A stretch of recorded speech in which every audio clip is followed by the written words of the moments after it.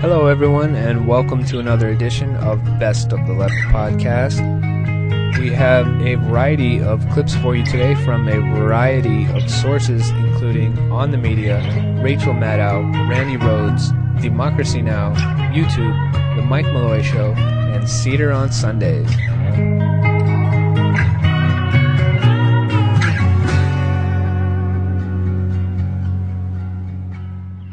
The Bush administration announced that they are preparing to ask Congress to approve a huge $20 billion arms deal with Saudi Arabia, including the sale of advanced bombs and weaponry to that country. Two New York congressmen say they are determined to not let this proposed deal slip under the radar. Democrats Jerry Nadler and Anthony Weiner appeared outside the Saudi consulate in New York yesterday to announce legislation opposing this deal. They say their legislation will be triggered as soon as the White House officially notifies Congress that the deal is being proposed. For more on this plan, we're pleased to have join us now live by phone Representative Jerry Nadler, Democrat of New York. Congressman, thank you very much for joining us. It's a pleasure. For those of us who don't follow arms deals all that closely, how big a deal is this proposed arms deal with Saudi Arabia? Well, it's a major deal. It's $20 billion worth of high-tech weaponry to Saudi Arabia. And they're saying that in order to keep some other countries from thinking that this is against them, we'll also increase arms aid to some of these other countries like Israel and Egypt in order to balance it out. So we're generating an arms race in the Middle East, which is not the most intelligent thing to do. $20 billion is a lot of money. This is $20 billion over 10 years. As far as I understand, that's less than the Saudis get in oil revenues in a month. I'm surprised that they want this from us, this deal from us. Well, this is part of the president's thought or plan that since the invasion of Iraq, I mean, he wouldn't put it this way, but the invasion of Iraq removed Iraq as the natural balance of power constraint on Iranian power in the Middle East, which is one of the more stupid things about our invasion of Iraq. But now there is very little constraint on Iranian expansionism or energy in the Middle East, and so the president has come up with this idea that let's arm an array of Sunni countries like Egypt and Saudi Arabia to be against Iran, to be a balance of power against Iran. I don't think that works. I think it's a dangerous thing to do, and I don't think it works, but that's the motive for it. And it seems like it seems just like the definition of short-sighted in terms of just arming people who are, for the moment, maybe convenient counterweights. But what's going to happen to those advanced weapon systems in the long run in Saudi Arabia? What's going to happen with them in Iraq right now? Well, that's exactly right. I mean, first of all, Saudi Arabia, despite the delusions of President Bush, is not our friend. Yeah. Saudi Arabia is the leading exporter of propaganda to all the madrasas and the mosques around the world, saying that if you're a Muslim cleric, if you're an imam and you're not preaching violence against Christians and Jews, you're not a true imam. And they've been doing this for the last 35 years or so. They're the major fount of anti-Western terrorism, of the propaganda behind it, and the education behind it. Not to mention the fact that 15 of the 19 hijackers on 9/11 were Saudi. 15 of the 19 hijackers on 9/11 were Saudi, and the majority of foreigners coming into Iraq to fight Americans are Saudi because they're the center of this whole terrorist impulse, and they're very allied with the Muslim Brotherhood in Egypt and other countries, and Hamas, which are not friends. So it's very foolish, even though, and they smile at us and say nice things in English, but in Arabic, we're the enemy. Now, that's number one. Number two, we should have learned from supplying all these arms to the Shah what happens when an unstable regime is overthrown, and those arms then go into the arms of the Ayatollahs. In this case, after President Mubarak, we can't guarantee that those arms in Egypt won't become the property of the Muslim Brotherhood, which could take over Egypt, God forbid, or some even worse group in Saudi Arabia. We should not be introducing large amounts of high-tech weapons into the Middle East. It just doesn't make sense at this point. With Israel, I think at its closest point, about 10 miles away from Saudi Arabia, I was surprised that the Israeli government agreed to go along with this deal. They signed off on it this weekend. Did that surprise you? Not really. The government of Israel, it's very difficult for them not to agree with the proposal of an American administration if the administration very much wants them to agree with it.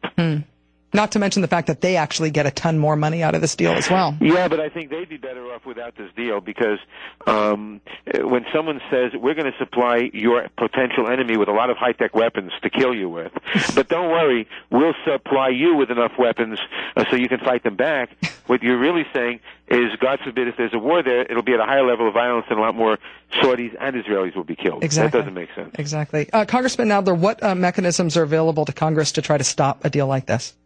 Well, the law provides that the president must formally notify Congress of this deal. I presume, since they're still negotiating aspects of it, they'll do it after we come back. We're going to take a month off for our summer recess. We come back after Labor Day. I presume that they'll formally notify Congress after Labor Day. We then have 30 days to pass a resolution of disapproval, and we will introduce that resolution within a day or two, I imagine, after they formally notify us in September. Would that be binding if it passed? If it passes, it's vetoable by the president, and if it passes over the president's veto with a two-thirds vote, then it's binding. Yeah. Do you have a prediction on how much support you're going to get? No, we're just starting this. I have no prediction yet. Yeah, I understand. And I understand that you have to go vote right now, so we're going to let you go. But okay. Congressman Nadler, thanks for joining us. Good luck. Thank you. $1 trillion could buy a lot of bling. $1 trillion could buy most anything. $1 trillion buying bullets, buying guns. $1 trillion in the hands of killers, thugs. Whoa, whoa, whoa. Fuck the world, a lot of people gotta die tonight. Whoa, whoa, whoa. Fuck the world, fuck them all. $1 trillion to Africa, Iraq. $1 trillion and it's never coming back. $1 trillion.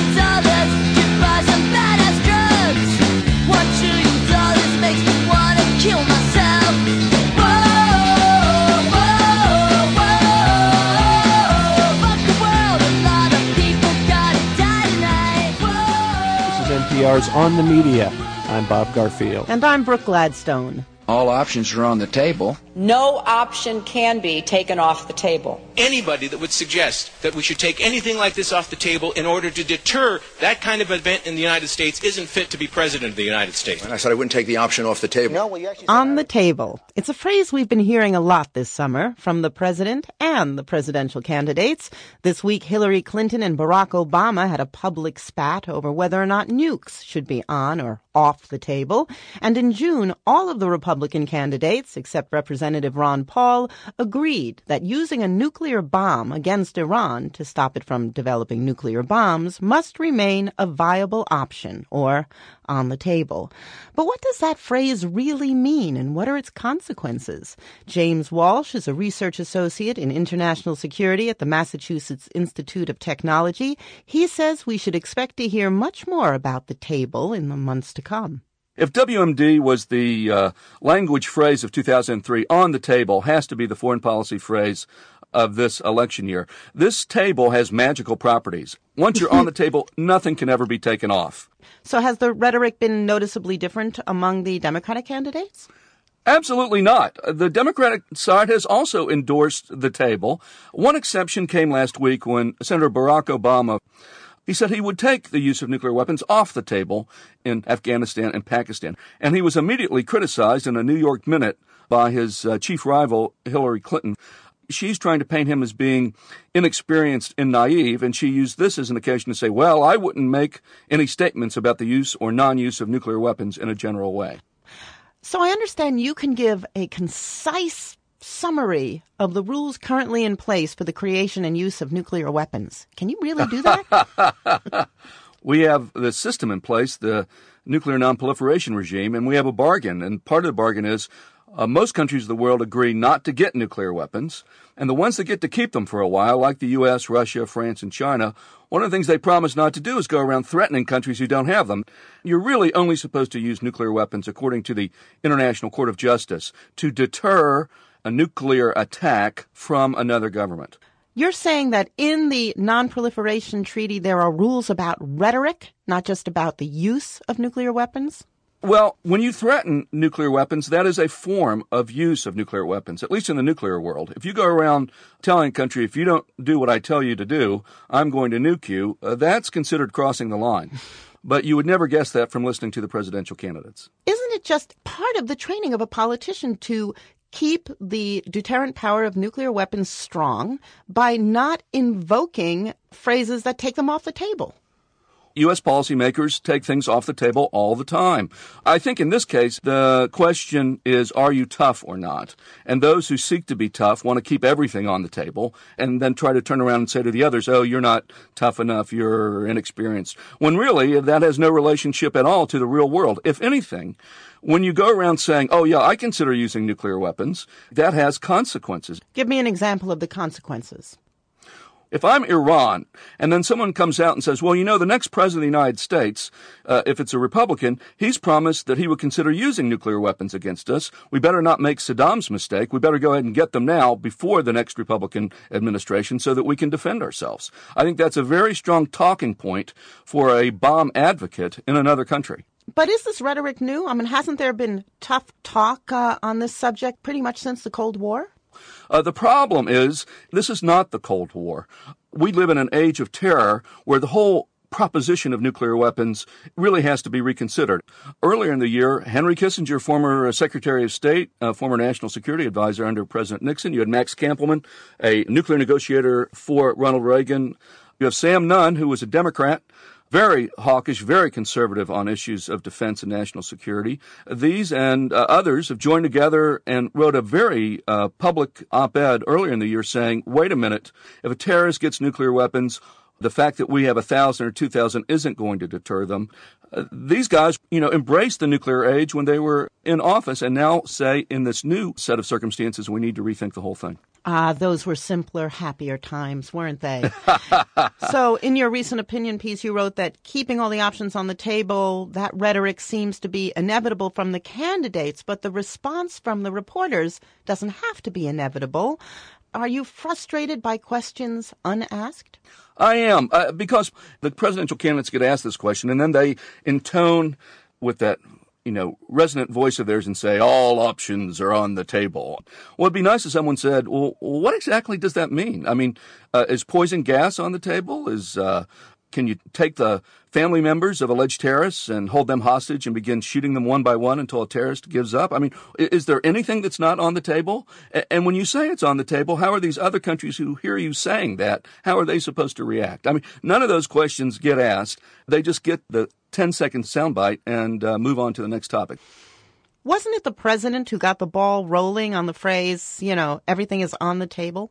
I think on the table will go down with the word strategery as one of the great contributions to the discussion of national security. You'll remember President Bush, particularly in terms of Iran, was saying he would not take military action off the table. And then, of course, Condoleezza Rice and all the administration officials began to repeat the phrase. And now on the table, I would like to see this table. This table must be huge, huge table. Thank you very much. Thank you. James Walsh.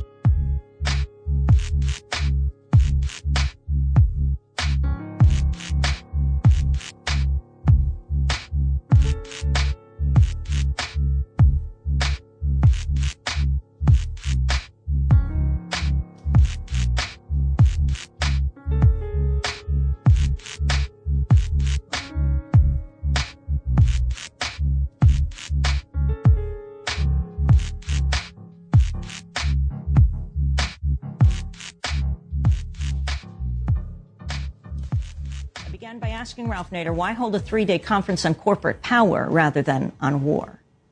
Well, first of all, the corporations are very involved in the war machine. We remember President Eisenhower's statement about the military-industrial complex. He might have called it today the industrial-military complex, because the industrial part is now a supreme influence on the U.S. military budget, which now is half of the entire federal government's operating budget, and as well as affecting foreign policy. Even Mr. Koppel has written that oil is very much involved in the invasion of Iraq. In fact, he went to say it's mostly about oil in an op-ed in the New York Times, Ted Koppel. So the domination, the corporate sovereignty over our political economy is very much related to our foreign military and economic policy, including GATT and NAFTA, which are architectures of corporate supremacy over civil values and the rights of workers, environment, and consumers. Can you recap from this conference of 3 days, people coming at corporations, dealing with them in many different ways, what you think are the biggest problems and the most effective strategies for dealing with them? Well, the biggest problem is that the avenues to challenge corporate power, to restrain it, to break it up in its present concentrated form, to take it away from the political arena, because corporations are artificial entities. They're not real human beings. They don't vote. They don't die in Iraq. They don't have children. They are entities that are dominating our politics, our electoral systems, our universities increasingly, dominating almost everything, even moving into areas that were once prohibited by custom in our country, like commercializing childhood. And so this conference really challenges the corporations at every interface that affects people: taxpayers, consumers, workers, communities, children, health, care, living wage, the varieties of opportunities that people should have that are being denied.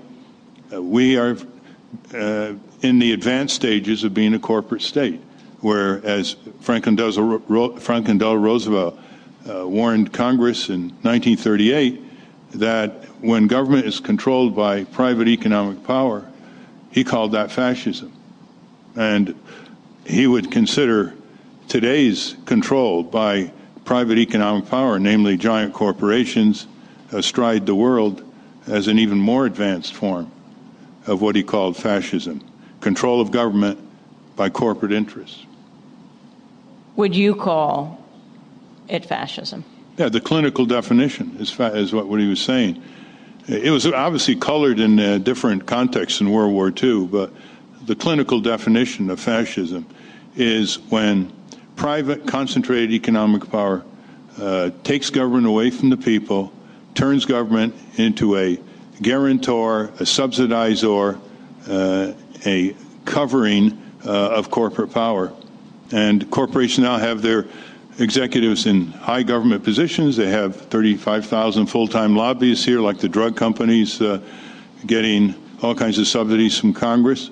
And they have 10,000 political action committees. Now, if you look at the civic side, there's very little of that, although, as this conference showed, they've achieved an enormous amount, given their small numbers. I think basically if you could quantify corporate power and civic power in Washington, D.C., civic power is probably 1% of corporate power. And yet, look what it has achieved. And I think the hope coming out of this conference is not only that we have a lot of solutions that we don't apply in our country, because concentration of power in the hands of the few allows the few to decide for the many, but we have a large amount of unused democratic power, unused civic power, that can be unleashed, organized to take back our government if people stopped believing that they were powerless, which they are inbred in ever since we entered elementary school. You know the old phrase, you can't fight City Hall. If we want a society where people have the opportunity to fulfill life's possibilities, isn't that to tell you what the priorities are, which is focusing on subordinating the corporate entity to the sovereignty of the American people, as implied in the Constitution, so that they are our servants, not our masters, so that they have to compete against other models of economic development, like cooperatives, like replacing the HMO insurance companies with full Medicare, like decentralized solar, replacing more and more of Exxon and Peabody Coal and the nuclear industry, like a redefinition of efficiency and productivity as if people mattered, not as if corporations dominate. They actually define our economic terms. And if we defined efficiency as if people mattered, we would have a massive energy efficiency program, which would, of course, reduce the sales of Exxon and Peabody Coal and Commonwealth Edison and all the rest, because we would be using less electricity and less gasoline, because we would democratize technology. Instead, we have what Andrew Kimbrough called at the conference, these giant corporations are dictatorships, and they have enormous power without anywhere near the commensurate responsibility. They are highly autocratic dictatorships that prevent constitutional rights from being with workers when they go to the workplace. They lose their constitutional rights when they enter that corporate domain. And because of all this, it is interesting that our political leaders don't like to discuss it. I mean, every politician in this town knows who runs this town. They know who runs the Defense Department, the Department of Interior, Department of Agriculture, Food and Drug Administration. And there are only a tiny handful of politicians who will raise the banner of subordinating corporate power to the sovereignty of the American people. The debates are sterile. The debates are exercises in parallel news conferences, repeating ad infinitum the same words and phrases of evasion. They will not confront the corporate crime wave. They will not confront the destruction of our democracy. They will not confront the usurpation of our electoral processes, even though they could go back to Abraham Lincoln, Thomas Jefferson, Teddy Roosevelt, Franklin Delano Roosevelt, and others who have condemned corporate power as a perilous threat to even a modest democratic society.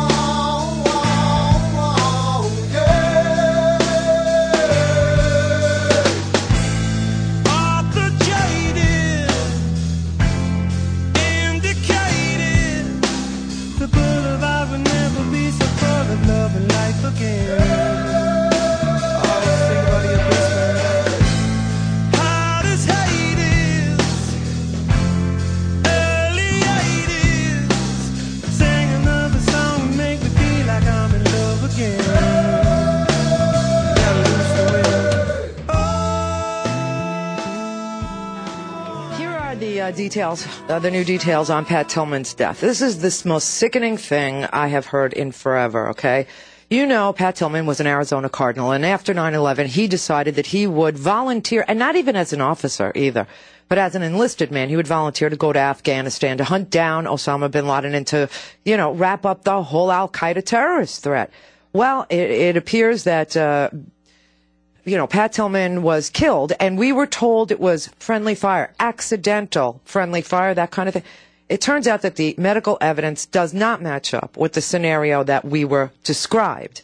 That is a quote from a medical report. A doctor who examined Tillman's body after he was killed on the battlefield in Afghanistan in 2004 told investigators. The doctors, whose names were blacked out, said that the bullet holes were so close together that it appeared that the Army Ranger was cut down by an M16 fired from 10 yards or so away. Here are the key points contained in the documents. 2,300 pages of testimony released to the Associated Press by the Defense Department in response to a Freedom of Information Act request, okay? Because this was a cover-up. In his last words, moments before he was killed, Tillman snapped at a panicky comrade under fire to shut up and stop sniveling. Army attorneys, this is sick, this is the sickest part. Army attorneys sent each other congratulatory emails for keeping criminal investigators at bay as the Army conducted an internal friendly fire investigation that resulted in administrative or non-criminal punishments.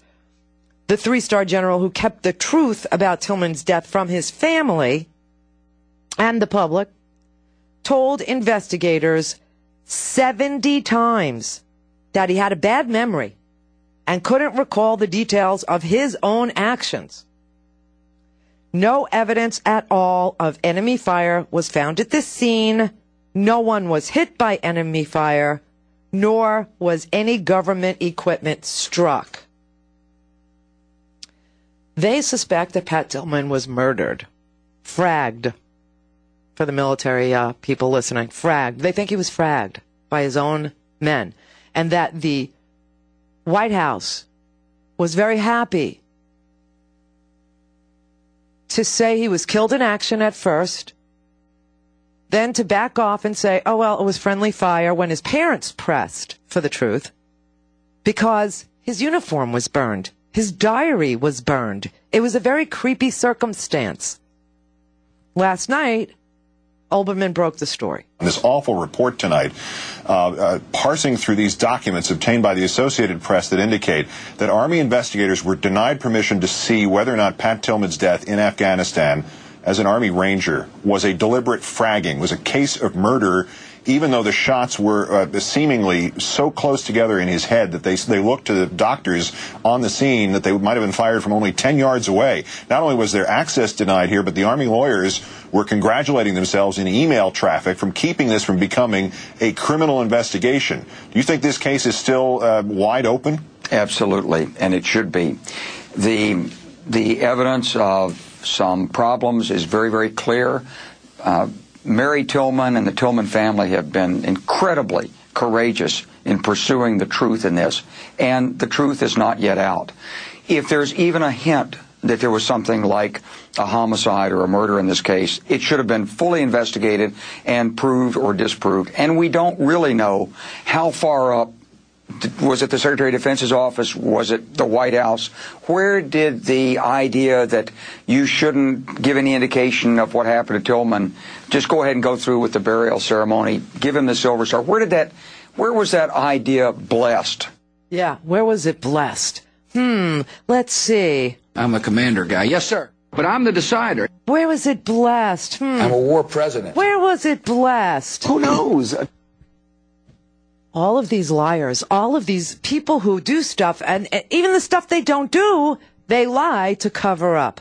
They use people to their own political ends, and when it doesn't pan out that they pick the right person to use, what do? They cover it up and they lie. That is who they are. And when someone shows you who they are, believe them. So why should we believe anything this president says? Why should we believe anything at all that Alberto Gonzales says, or anything at all that anybody in the West Wing says? If you know Scooter Libby's already been adjudicated guilty for obstruction, for perjury. I mean, this is who they are. It's what they do.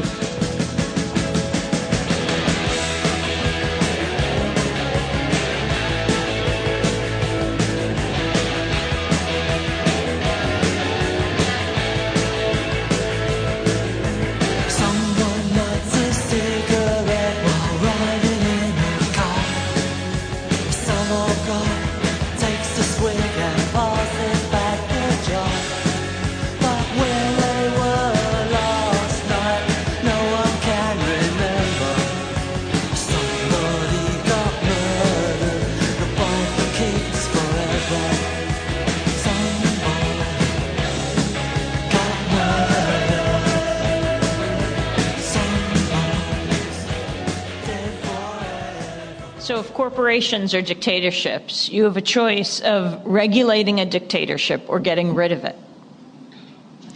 Well, you've got to do all these things. So, for example, you have to strengthen the traditional tools that have curbed corporate crime, fraud, violence, outrages, bigotry. And these are regulation, adequate opportunity for litigation. These are antitrust, which has been caricatured, but it is a powerful tool if it's adequately applied. You have to give the owners, the mutual fund people, the pension shareholders more power. They are the owners of the corporation, but they have no power.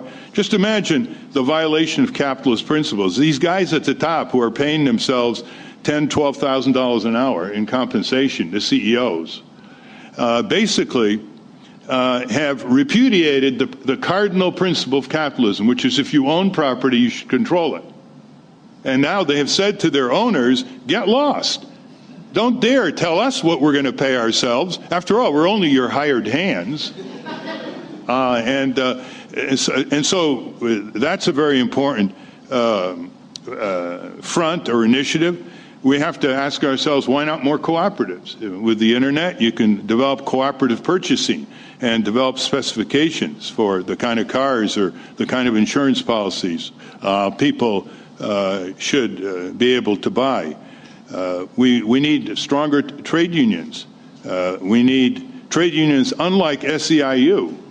We need trade unions like the California Nurses Association, who see themselves as a powerful countervailing force. Explain that difference. SEIU is the inheritor of the tradition of company unionism. The service employees. Yeah, the service employees. Andrew Stern. I mean, basically, he spends sometimes you think he spends more time with corporate executives than he does with workers.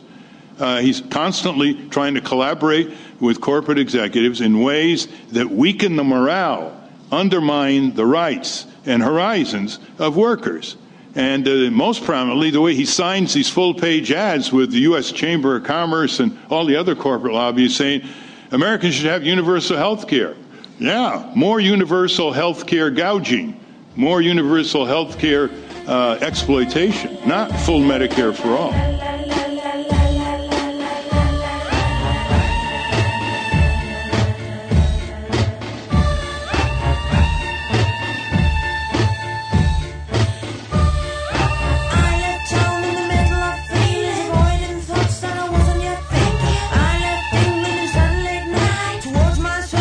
There are 3 huge things you can do to help support the show, but they only take a few seconds.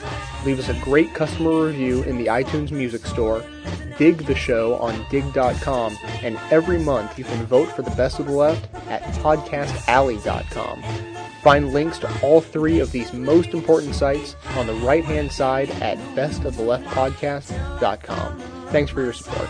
Years of needed emotional thought that slowly lived and now I call myself up. It's been,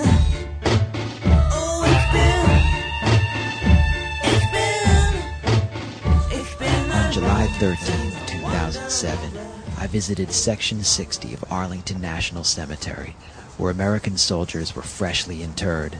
To date, 3,615 U.S. troops have been killed while serving in Iraq. Afterwards, I headed across the street to the Sheraton National Hotel, owned by right-wing Korean cult leader Sun Myung Moon, to meet some of the war in Iraq's most fervent supporters at the College Republican National Convention.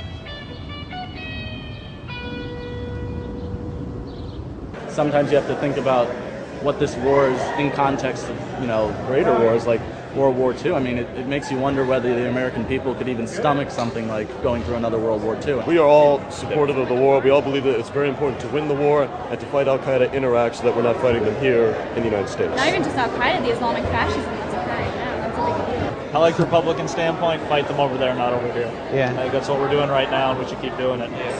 Basically, I think what people don't understand is if it's not fought in Iraq, if we don't win over there, it's going to happen here. I think, frankly, we went there because Al-Qaeda was already there. They may not have the force they have now, but they were there. And essentially, if we leave there, we give them a stronghold. But while these college Republicans supported the war in Iraq with all their hearts, they seemed reluctant to participate in it. Why are you not fighting them over there? Why am I not fighting them over there? Because I'm in college right now. Do you plan to enlist? I haven't ruled it out. Are you going to serve? I've thought about it, thinking about it, undecided. Undecided. Why aren't you serving just currently? Well, I'm an undergraduate right now, and I had a scholarship for Global Bright Futures, and I didn't have any strong urge. Why am I not serving? Yeah. I don't know. I mean, I really support this country strongly, and I didn't enlist. I mean, there's not much else I can say. I don't think you can't talk about this issue if you're not serving. What might not convince me not to join is if somehow I become like a really good like speaker and stuff like that. That's what would convince me not to join. Yeah. The thing that would convince me to join is if like something even bigger happened. If you support the war, why are you not serving in the military? For some reason, the college Republicans I met had a curiously high level of health problems. I have asthma, so it's kind of a hard thing to get in if you have health conditions like that. You were in ROTC. Are you planning to serve? I unfortunately cannot because of medical reasons. But you support the war and Absolutely. Are you planning on enlisting? No, I'm thinking about the reserves. I applied to the Air Force Academy, but I got rejected for medical reasons. Are you personally planning on enlisting? Unfortunately, I can't due to a medical reason. I had an injury, and I'm sure there's a couple others, but if I could, I would. What on my list? I actually tried. I have knee problems. You have knee problems? I was a catcher for years in baseball. I'm more career-oriented, I guess, than actually serving. Yeah. So you're kind of like a Cheney Republican, like you have better things to do. I don't think it's for me. Yeah. Because, I mean... Right, everyone has their role. Yeah. And I mean, I was a football player and all that kind of stuff, but then I don't know if at the same time if I can handle some of the training that they go through and some of the intense stuff they have to do, so... Even with a daunting challenge in Iraq, the college Republicans remained resolute about winning the culture war at home. If you don't believe abortion it doesn't affect you, I contend it affects you in immigration. If we had those 40 million children that were killed over the last 30 years, we wouldn't need the illegal immigrants to fill the jobs that they are doing today. Think about it. I don't mind gays having regular privileges because they're citizens and all, but they should not receive special privileges from above everyone else. Right. That's not what we're made for. God didn't create, I think What God do you- didn't create us to get. So it's Adam and Eve and not Adam and Steve. Right. Everyone's. How awesome is that? Did I just say that? You did not just say that. Oh my goodness. A lot of people say that. Everybody is at one time in their life has had inclination towards towards the same sex. But just because you have inclination does not mean you're gay. Because if you have inclination because you're curious and stuff like that, but if you accept it, then you just suppress your feelings and you pray about it to God, and you know that you are so much stronger than some other people. Have you accepted it? Yes, I have accepted it. I've prayed about it to God, and I know for a fact that I am not gay. Congratulations. On a personal level, I've had the opportunity to greet the President as he stepped off Air Force One. I've had the ability to meet the First Lady and almost every single member of our cabinet, which is unbelievable for somebody at the age of 23 years old. Though the college Republicans weren't willing to engage the evildoers over there, they were eager to battle them over here. You have the energy, you have the wherewithal, you are really on the battlefield yourself in your own campuses. It sounds like it's almost like a war on campus. It is. Honestly, like the Republicans on college campuses are a lot more active than the Democrats, so like Right. it kind of counteracts the numbers. It's kind of like a war, and you guys are like better trained. And We have the better troops, exactly. It's Really? like the U.S. sending in like special forces against a huge Iraqi army. It's like... But before I could go on, I was identified as a member of the liberal media. Can't have you filming Tom DeLay. So you just walk out here with me. I'm just asking you to follow me right now. Without explanation, we were sequestered into a corner and forbidden from filming. Please come with us. Or what? Please come with us. I mean, we're obviously not going to force you out physically, but please leave. Can I step over here? Am I allowed to step over here? Can I step over here? Sorry. I'm doing interpretive dance. Now you're being disturbed. Excuse you. Oh, I'm sorry. I'm doing interpretive dance. Please don't touch me. You're being a disturbance. Don't touch me. Is this how Republicans handle their problems, with violence? Is this how they handle their problems, with violence? Is this how college Republicans handle their problems? I went home and missed the festivities planned for that evening. From what I heard, the liquor flowed and the college Republicans partied through the night. The following day, 3 American soldiers were killed while serving in Iraq.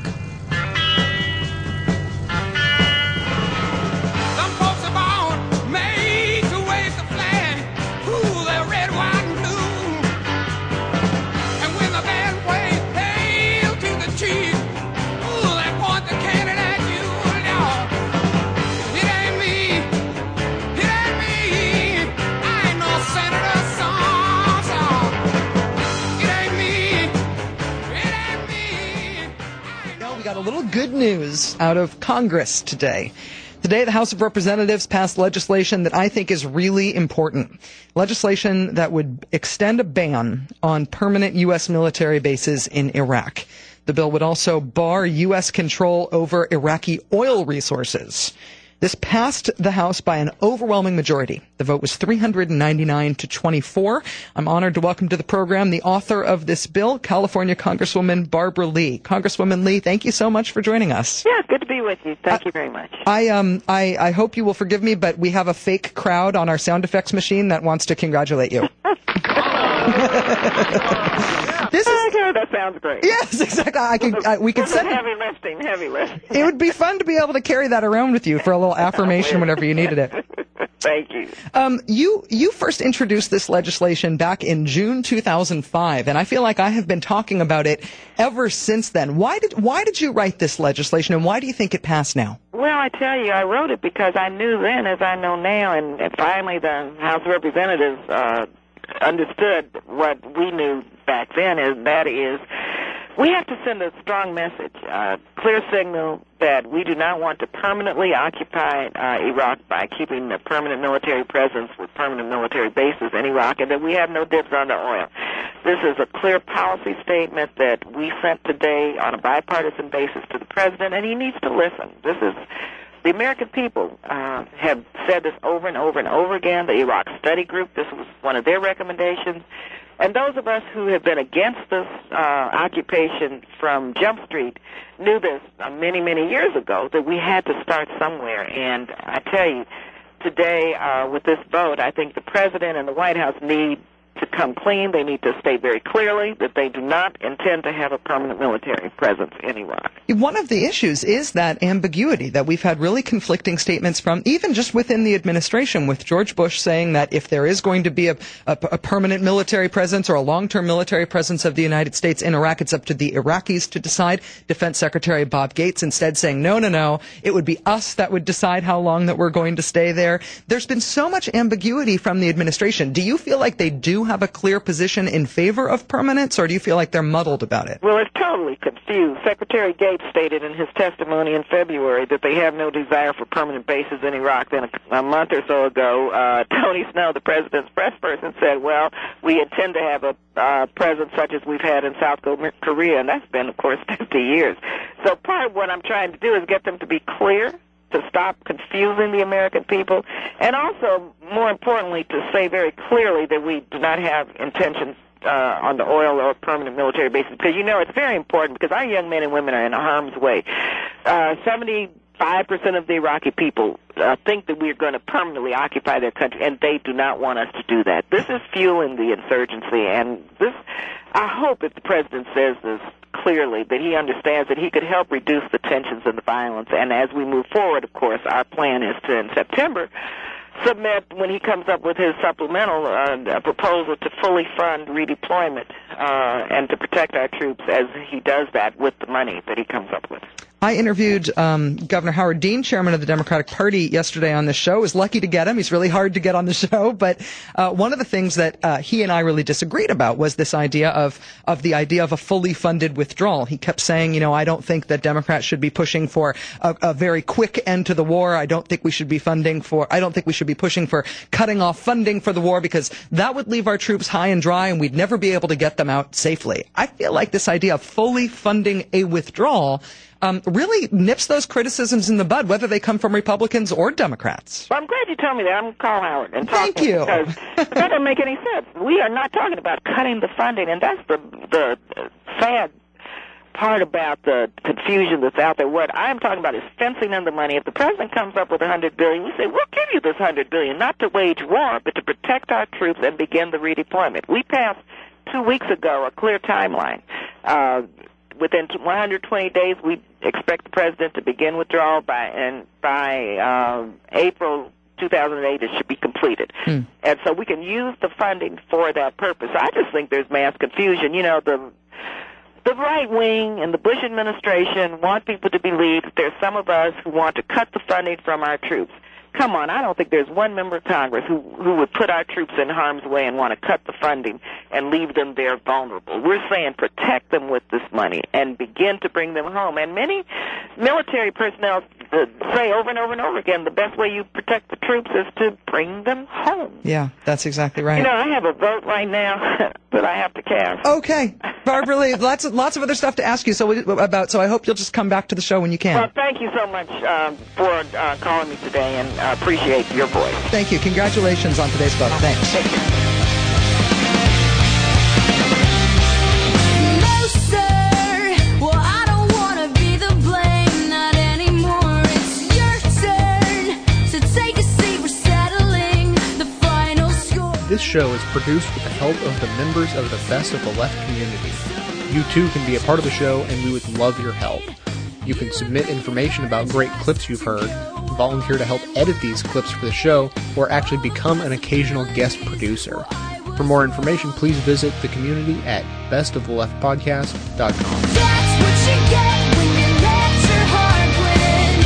Whoa, that's what you get when you let your heart win. Whoa, I drowned out all my sense away. One is they got to mount an assault on the WTO and NAFTA. WTO and NAFTA are basically an albatross around the neck of workers, of consumers, and of clean environments to begin with. They are an end run around our courts and regulatory agencies. We couldn't have gotten airbags under WTO because that would have been considered a unilateral move under this global trade agreement and a non-tariff trade barrier. It would be considered too high a standard imposed on importing cars, even though it's the same standard on domestically produced cars. What WTO does, it prevents us from being first in the world. It pulls down our standards, so our workers have to compete with brutalized child labor in third world countries. It makes us impossible to prohibit the importation of products from child labor. That's a violation of WTO, even though you can't buy a product here in the U.S. made from child labor in the U.S. It is the greatest loss of sovereignty, local, state, and national, in American history, and it's an autocratic system with secret courts and secret equivalency procedures. I mean, it's just a total contradiction and subversion of our democratic society. So that's the first thing that has to be done, to invoke the 6-month notice of withdrawal and renegotiate pull-up trade agreements where we pull up the rest of the world and our standards instead of pull-down trade agreements that subordinate health and safety to trade agreements. That's the first time that's ever been done. Trade usually stuck to trade agreements. Now they become very imperialist and they subordinate health and safety, consumer, environmental, and worker rights. The second thing that has to be done is something no Democratic politician will ever utter, except maybe for Dennis Kucinich. Not one Democratic politician will say, we should repeal the notorious anti-worker Taft-Hartley law of 1947. Explain what it is. Which basically obstructs the organization of unions, which transfers control of union pension funds to management. With all these trillions of dollars, imagine the power that workers could have. They would own a third of the New York Stock Exchange. They would be able to put real muscle in investor ownership, and it prevents workers from helping one another, called secondary boycotts, among many other notorious provisions. I wanted to ask you about the secret trade deals that are being made behind closed doors between the Democrats and the White House that reports say are being the language being drafted by the White House. Rick MacArthur, publisher of Harper's, said on Democracy Now! That Congressman Rangel, House Speaker Nancy Pelosi are saying we're gearing up for the 2008 election. We've got to raise a lot of money. They're closer to the Clinton wing of the party, which is the pro-so-called free trade wing of the party, the pro-NAFTA, pro-permanent normal trade relations with China part of the party. And this is a way of saying to the corporate community, Wall Street, Walmart, we're open for business. We want to raise money from you in order to compete for campaign money. The logic goes the Democrats have to cater to big corporate donors. The corporate Democrats in action again. Why should we all be surprised? When you ask Democrats in Congress, how are you doing against the Republicans in the coming election? The first answer is about money. It's not about justice. It's not about agenda. It's not about mobilizing people. It's about dialing for corporate dollars. These two parties have sold the U.S. government and the American people to the highest bidders.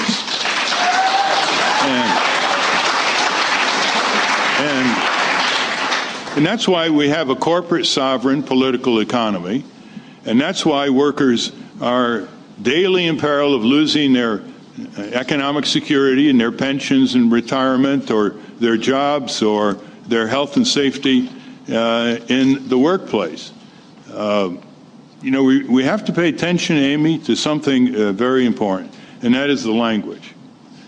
We are in the process of seeing the corporatization of our highways, the corporatization of our water systems, and still people on our side use the word privatization.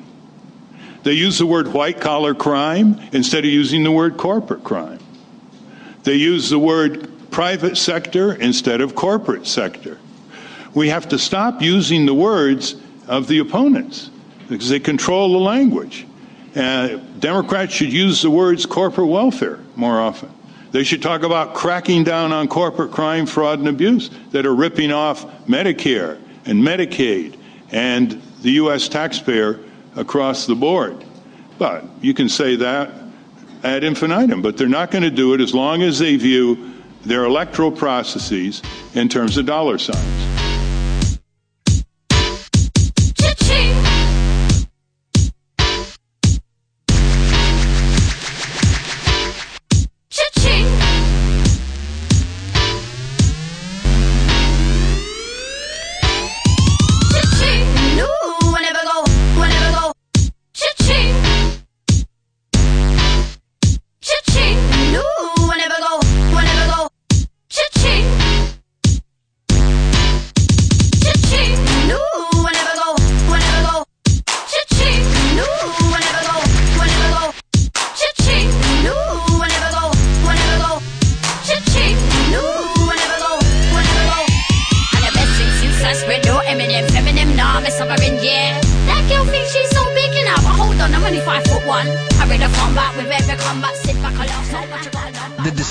To interfere as deeply as they did into the office of the Surgeon General, and the former Surgeon General now, Richard Carmona, Dr. Richard Carmona, is astonishing. What they did is try to turn Dr. Carmona into a propagandist. And when he refused to go along, the Bush crime family stopped him from speaking at all on a host of essential health issues. Now, this is coming out in the testimony. A lot of people say, well, good for him. No, to hell with Carmona. Why didn't he say something while this was going on and resign and let the American public know how even the office of the Surgeon General was being tampered with? Carmona told a House committee the other day that the Bush crime family would not allow him to speak on the science and the medical aspects of stem cell research, emergency contraception, the so-called morning after pill, comprehensive sex education. What happens to prisoners once they go into our criminal industrial complex? Mental health issues. Carmona said one of his reports on global health issues was stomped on, ripped up, because he refused to insert glowing references to the efforts of the Bush crime family. His report on prisoners' health care was held up for fear it would lead to demands for costly reforms. Screw them, they're prisoners! Let them rot! Unbelievable. Now, that's bad enough. You want to hear it get worse? Carmona was told to insert Bush's name at least 3 times on every page of his speeches. Jesus God! This sounds like Ceausescu in Romania before they took him and his wife out in the street and put bullets in them. Carmona was also told to make political speeches on behalf of Republican candidates. And then this, he was told not to speak to a group affiliated with the Special Olympics because of that charity's longtime association with the Kennedy family. Son of a bitch. I'm sorry. I really try not to cuss on the program, but this is just absolutely vile, disgusting, contemptible. But Bush's nominee, his new one, his new one told a Senate committee yesterday that he would resign if he were asked to put politics over science. Yeah. We've heard this before, right, from Gonzalez? What did Alberto Gonzalez say during his confirmation hearings, Oh, I'm against torture. What about Sammy the Fish Alito during his hearings to be on the Supreme Court? Oh, I believe in case law or long-established Supreme Court decisions. What did John Roberts, the quiet man, say? No, not me. I'd never... Bomb. We've heard this before. So now the newest thug, would-be thug in the Bush crime family, Dr. James Holsinger, testified at his confirmation hearing yesterday that he would support bans on the advertising of prescription drugs and sugary children's cereals. Oh, really? You know that's a filthy lie. Who? Show me a Republican. Show me a member of the Bush crime family who would support a ban on the advertising of anything. Prescription drugs. Oh, stop it, Holsinger. The entire Bush crime family is partially underwritten by pharmaceutical companies. Stop it. And sugary children's cereals? Oh, well, that's a real winner there. Yeah. Oh, we've been talking about that for, 35 years? He also says that high school students should be told that condoms are an appropriate form of birth control. Oh, yeah, that's what he told the committee. Can you see this guy? This is a Bush appointee or nominee. Can you see him getting the word out? Can you see Flip Benham's organization and Focus on the Family and Focus on Your Mama and Focus on Your Daddy's Penis and all these other crazed right-wing operations saying, what? He's going to promote condom use? Oh, no, he's not. Oh, he also said he was not anti-gay. No, of course you're not. Of course you're not. He said in his testimony, I can only say that I have a deep appreciation for the essential human dignity of all people, regardless of background or sexual orientation, except the queers. Should I be confirmed as Surgeon General, I pledge to you to continue that commitment, except to the queers. Oh. Bastards. Well, again and again, it says here in the New York Times, again and again, senators asked Dr. Holsinger whether he could stand up to the kind of political pressure that Richard Carmona got. Indeed, Senator Kennedy, who is chairman of the Health Committee, began the hearing by announcing that he would soon introduce legislation to insulate the Surgeon General's office from political meddling. Can you believe that? We have to have laws for this now.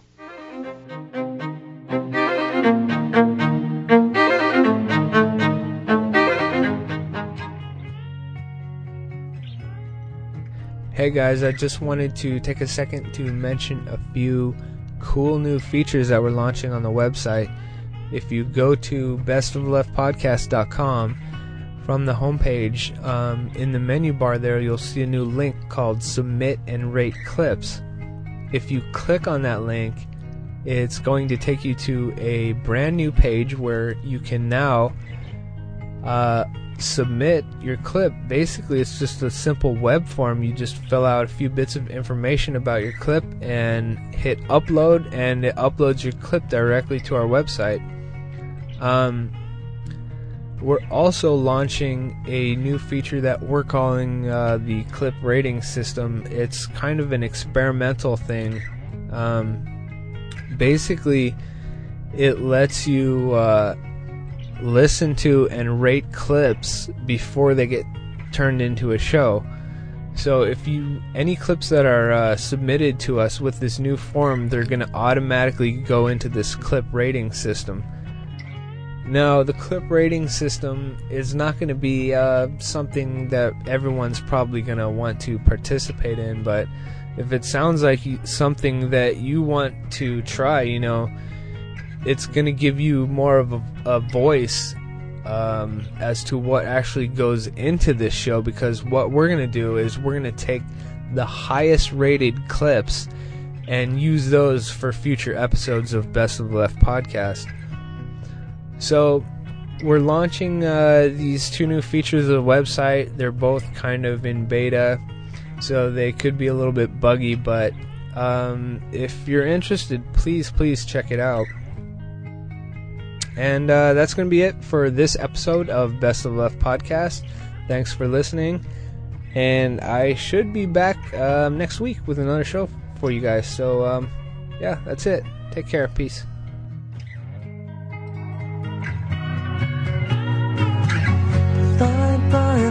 Black and white, 'cause you took apart a picture that wasn't right.